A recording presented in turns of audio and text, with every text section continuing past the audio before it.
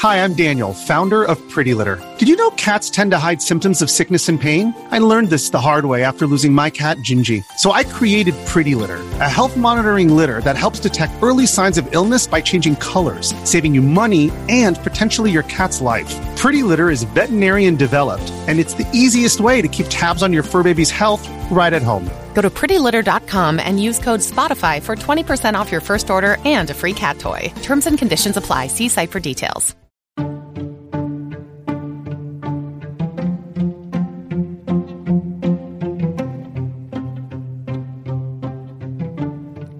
Elizabeth Holmes.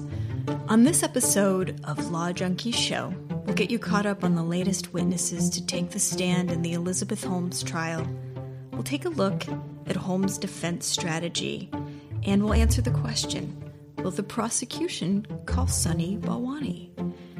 But first, we cover in more detail in episode 9 of Law Junkie Show the reason there will be no audio and no video in the courtroom. The short answer is that judges find it distracting. But let's say someone were to sneak in a camera of any kind.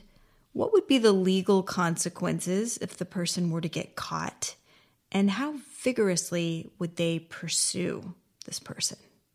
Well, let's start with this idea that once you pass through the metal detectors of the courtroom, you are subject to the rules of the court. There may be rules for the entire section of the court. So let's say the Ninth Circuit, where the Northern District of California resides. There may be Northern District rules, and the judge himself may have rules. And in this case, Judge Davila said, no audio or video recording. Remember, we want to have integrity in our judicial system. We already have a court reporter who is transcribing everything that is being said. Now, to the question of what would happen? Well, the bailiff, the law enforcement, the judge, the clerks, the court reporter, everybody, the attorneys, they're all aware of the different people who are coming in, but in particular, law enforcement who is there, the bailiffs, and the judge. And if you are caught surreptitiously, without permission of the court, recording audio or video, you are subject to the laws of that court. In this case, it would be something like contempt. So the judge immediately could order you to go to jail and confiscate your recording device. It could be referred to a prosecutor if you were violating some other law.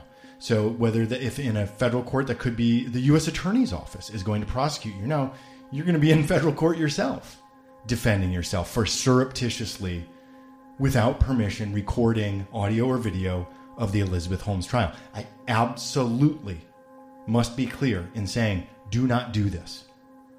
Do not do that. You are subjecting yourself to penalties that could include monetary fines. It could include jail time. It's not worth it. It's not worth it. Don't do it.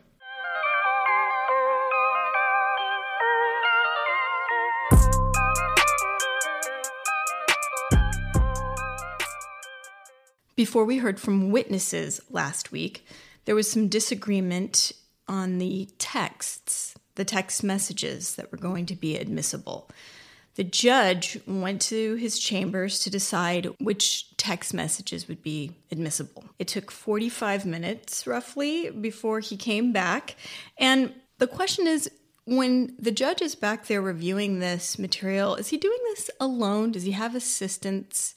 How is he going about making this decision, and what is he looking for? Well, judges do have people who work for them. Clerks are what they're called. And clerks are legal professionals. Usually they are recent graduates from law school. Sometimes not. Sometimes clerks just stay with a judge for a long time because they really enjoy it. So these are people with legal knowledge. Now, whether or not the judge conferred with in this case, Judge Davila, with his clerk or clerks, we don't know.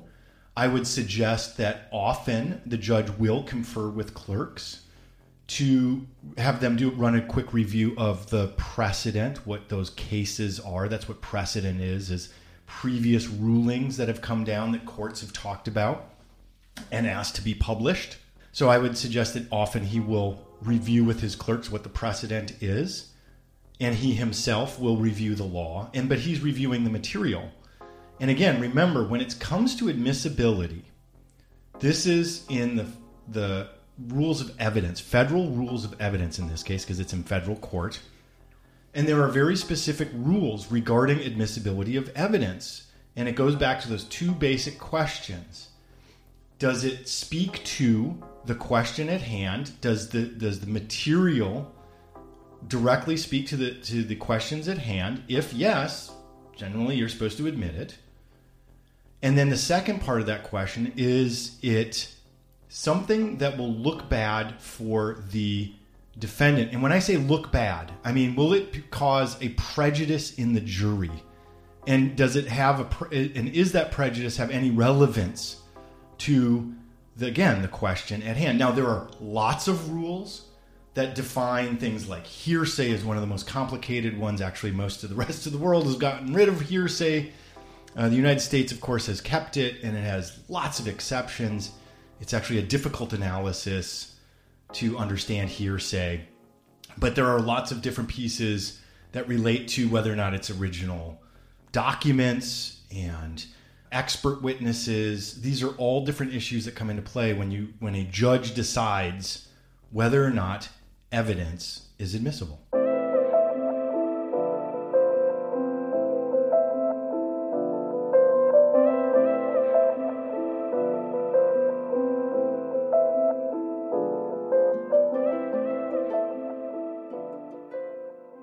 Last week, we heard from Sudhka Gangakhedkar, who quit her job as team manager at Theranos after reporting to Elizabeth Holmes repeatedly that the product, the quality was not there.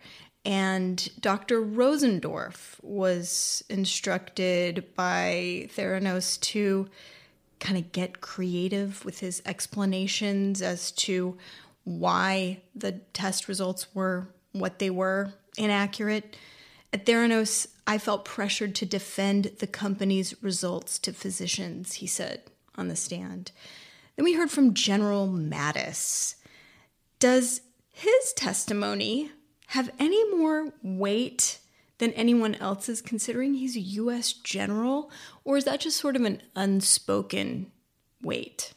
Well, General James Mattis lent a lot of credibility to Theranos because he's not just another investor. He's not just a billionaire looking to make another billion. He is one of the most respected leaders in the United States military, I would suggest, since General Schwarzkopf in the early 1990s. So he brought an air of credibility to the company. And when he walks into a courtroom to testify, he brings a level of credibility that few other witnesses have.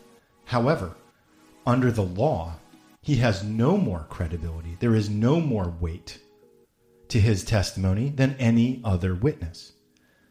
But jurors are human beings, judges are human beings, and jurors may look at somebody like him and say to themselves, I'm going to believe what this guy says. Why would he lie? He's a known truth teller.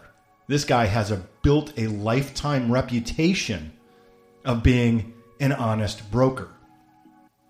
So that does come into play often in the minds of jurors, but in terms of the law itself, no difference from anybody else.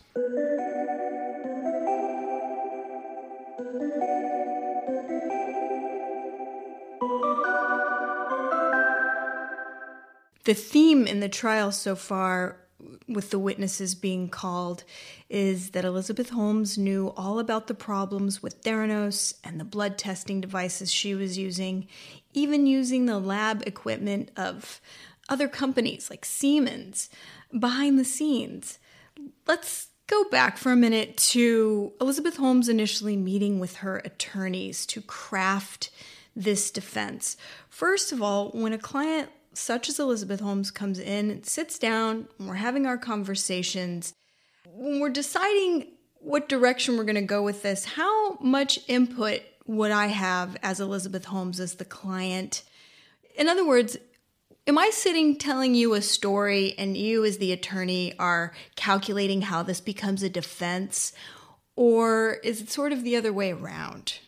When a client first comes in to my office, for example, it's called a client interview, or PC is an acronym you'll hear in the legal community, potential client.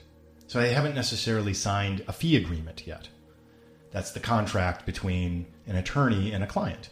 So when they first come in, you just want to hear their story.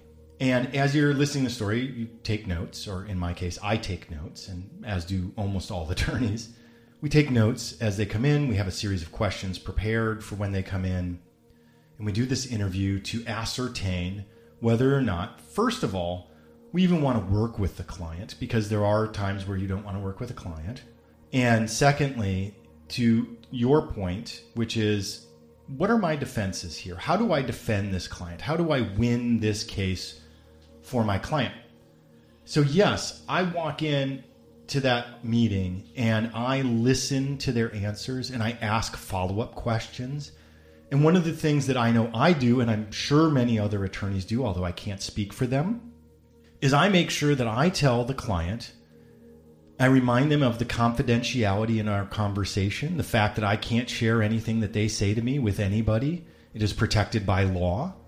And it is critically important that they share with me all of the story, the good, the bad, the ugly, the warts, and all. I have to know what they know and what really happened to give them a proper defense. So it is an inquiry when they first come in, and typically you'll ask the client to bring documents. In this case, I can't even imagine, this is so big. I don't know that I want them to bring a lot of documents. I just want to hear their story of what happened.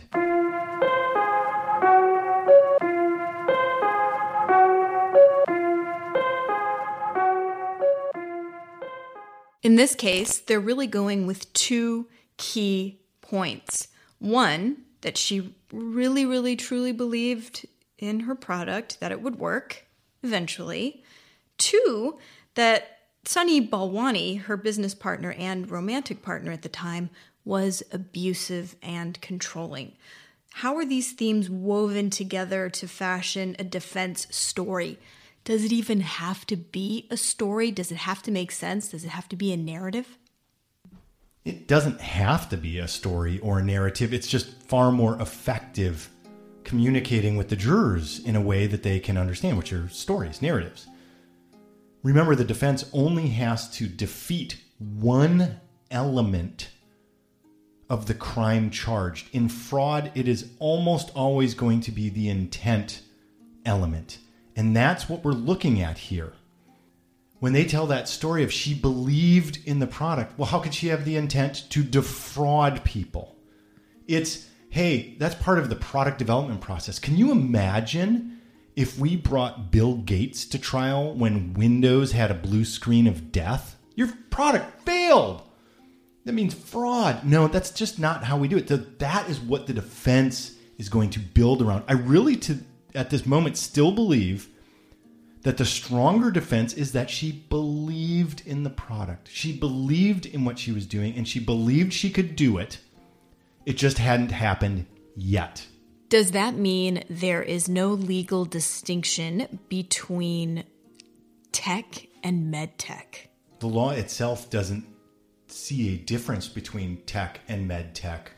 However, case law, there may be more case law regarding med tech versus tech, or vice versa, that would weigh more on the judge and the jury potentially. But in terms of the law itself, blind to tech versus med tech.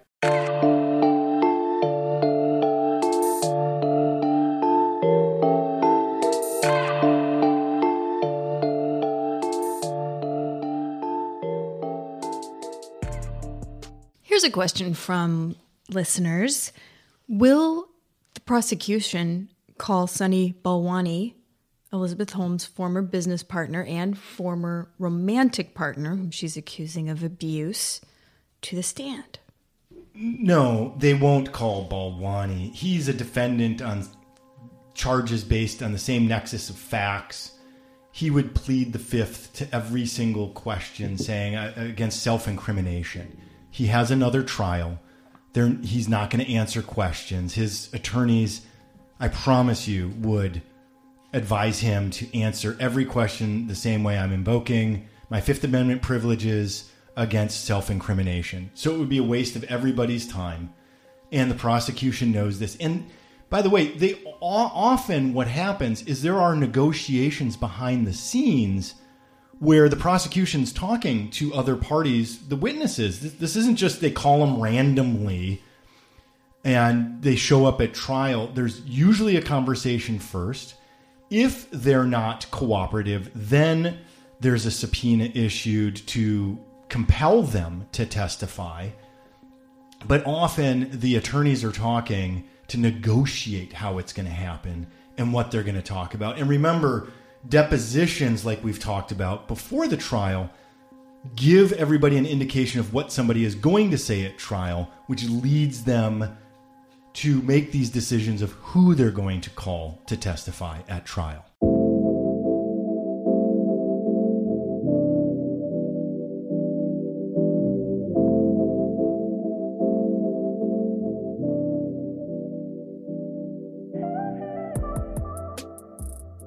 In episode 8 of Law Junkie Show, we discussed that the judge said that when talking about the test results that were inaccurate, they could not discuss any mental anguish that occurred as a result. And you said that was appropriate because that is not what Elizabeth Holmes is on trial for.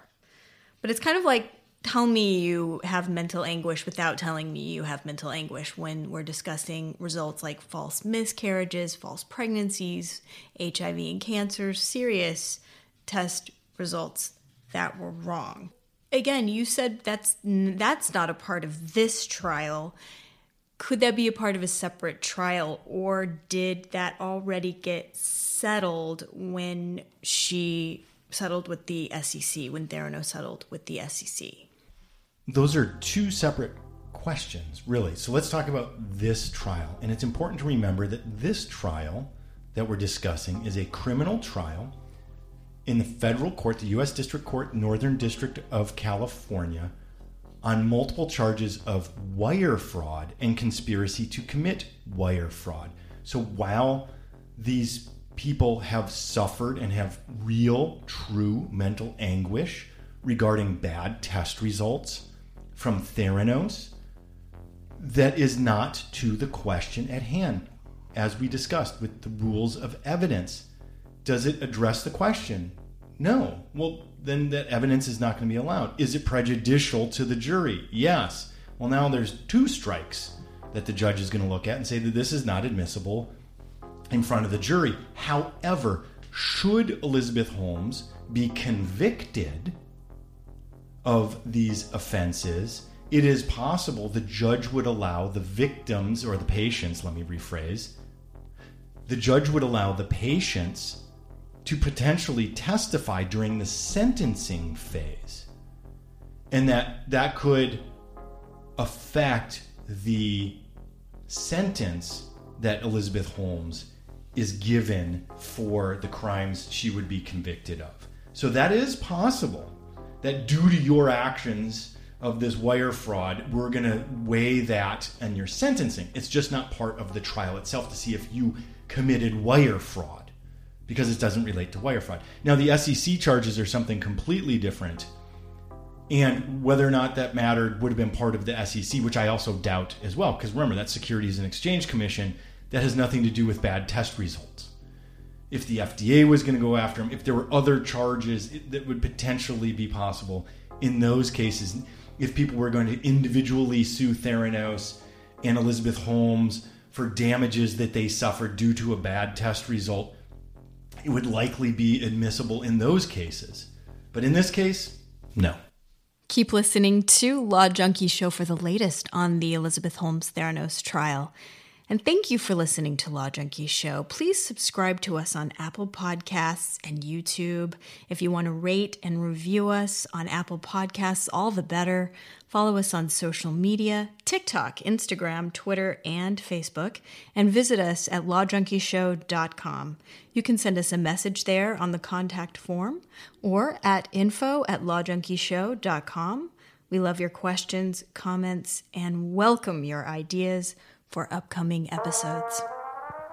Disclaimer: Law Junkie Show, including its guests and hosts, are not giving out legal advice, but discussing general legal issues. Law Junkie Show does not guarantee that the legal issues discussed are fully accurate, and it's not specific to whatever legal issues you may be experiencing. None of this advice is to be acted upon in your situation. Please seek legal advice from a licensed attorney in your jurisdiction for your individual legal matter.